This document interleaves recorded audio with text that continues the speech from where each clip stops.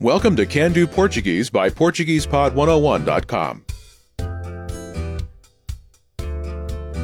Oi, gente! O meu nome é Jade Furuta. Hi, everyone! My name is Jade Furuta. In this lesson, you learn how to talk about your family. This is Ben Lee, and he's at a coffee shop with his classmate, Paula Pereira. Ben is showing her some pictures. She points to one of them and asks, "Is this your family?" Esta é a sua família? Listen to the conversation and focus on the response. Ready? Esta é a sua família?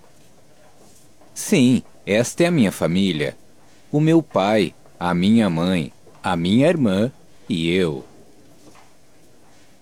Once more with the English translation. Esta é a sua família? Is this your family? Sim, esta é a minha família. O meu pai, a minha mãe, a minha irmã e eu.